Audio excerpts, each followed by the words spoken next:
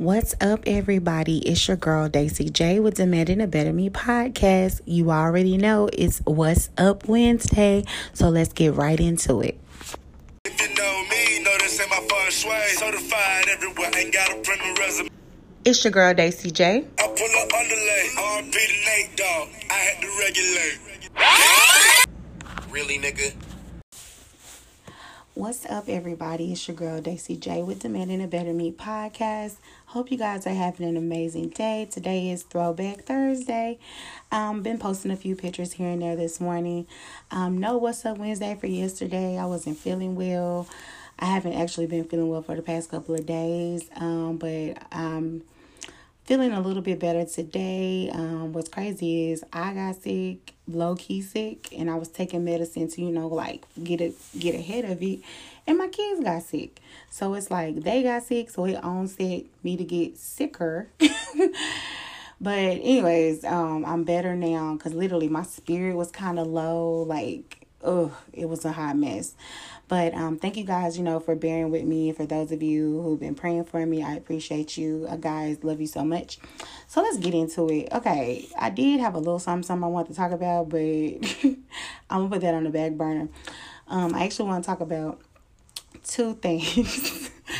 The first being, shout out to Raymond Santana. If you don't know who he is, he was a part of the Central Park Five that were exonerated. Back in the day, he's a part of the exonerated Central Park Five.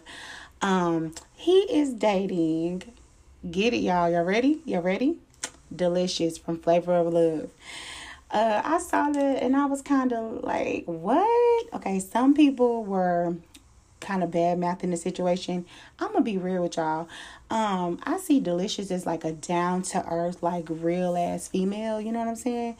Not fake, not letting stardom get to her, nothing like that. So to see them two together, I think that's a good move. I actually thought that him and Ava DuVernay were probably gonna date or something like that, maybe ish, possibly.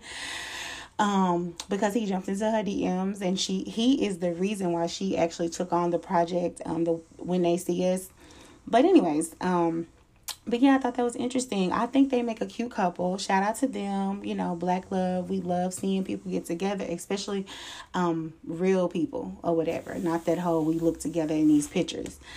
But I had to think back. Have I ever had a moment where I was like, oh, we look good together, we should be together? And I was like, I have, but that was really high school ass shit. You know what I'm saying?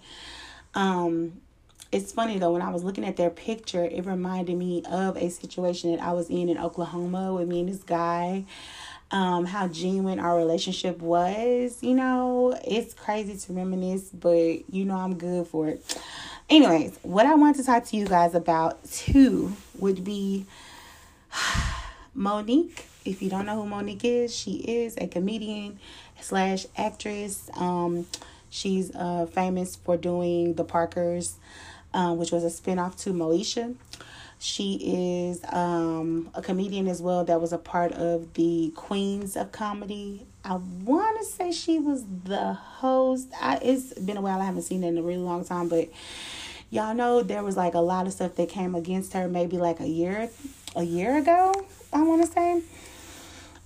She came for Netflix because they only wanted to pay her like a couple thousand or whatever to do a stand-up special. And she was upset because the other female comedians, such as Tiffany Haddish, Amy Schumer, I believe is how you say her name. Amy Schumer actually grossed more. And so I did have this conversation with another friend of mine. Actually, two people, a male and a female. And I agreed with both of them. We all agreed on the same thing, that our generation really don't fuck with Monique like that. And it's no shade, you know what I'm saying? Y'all know this is just how I talk, but for real. She's the funny auntie or whatever, but she fell off the scene for a while, And so this is a popularity contest to break it all down.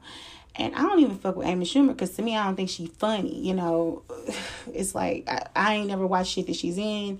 I've tried to watch a stand-up of her and I just cut the shit off. And I love comedy specials.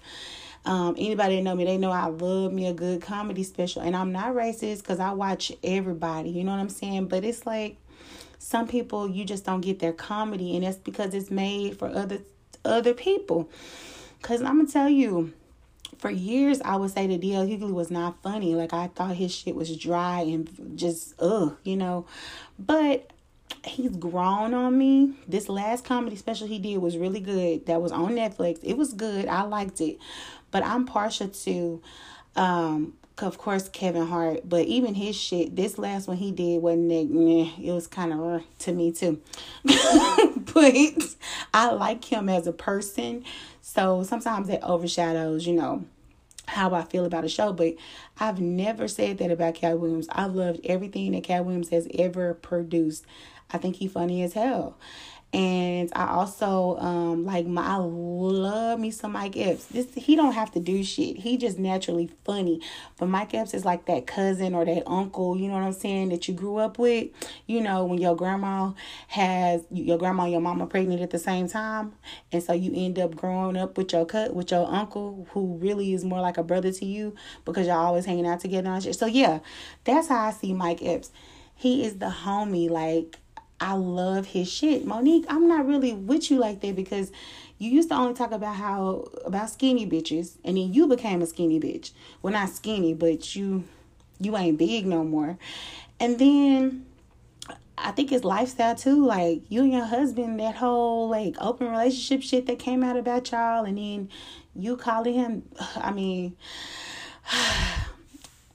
know this gonna sound like fucked up, but I don't like the way you call that nigga daddy. I just, like, I've heard other people call that man daddy, and it didn't gross me out as much as listening to you call that man daddy. And I know some people be like, I'm sure you call your boo daddy, and it's like, yeah, but it ain't out in public. It's in the comfort of, our shit. You know what I'm saying?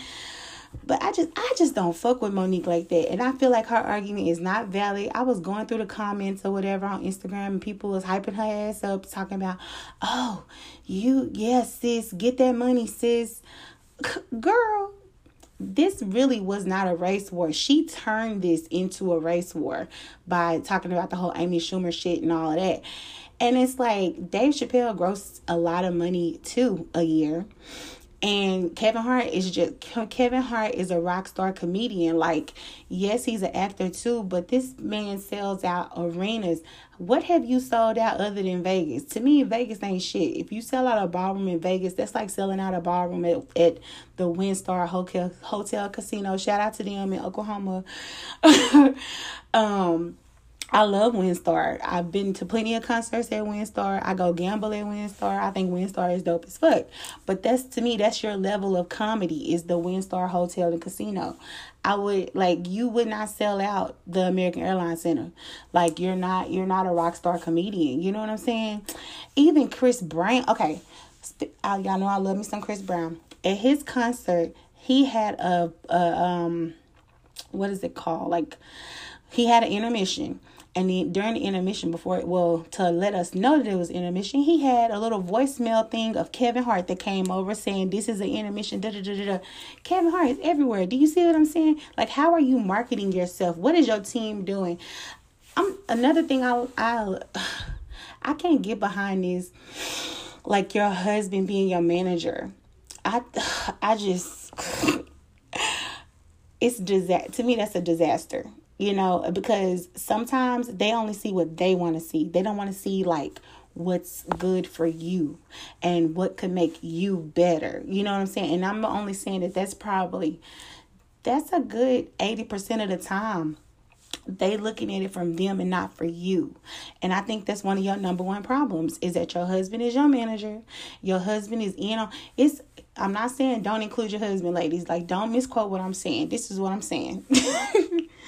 It's cool for y'all to work together and be a team, because I'm not going to lie, with the businesses that I'm opening and the things that I'm doing, I see me having a partner that's like helping me, but not managing me. Okay?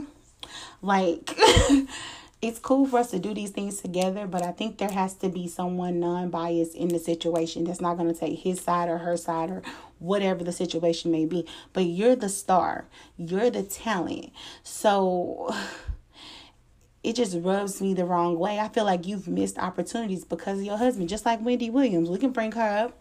We could talk about how her husband fucked off a lot of opportunities for her. Even though Wendy is a big name, she out there, she's branded well and all of that shit.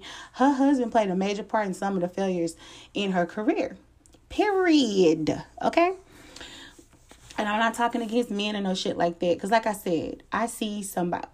I got somebody. Somebody's with an S if you want to do it like that. I'm not hard up.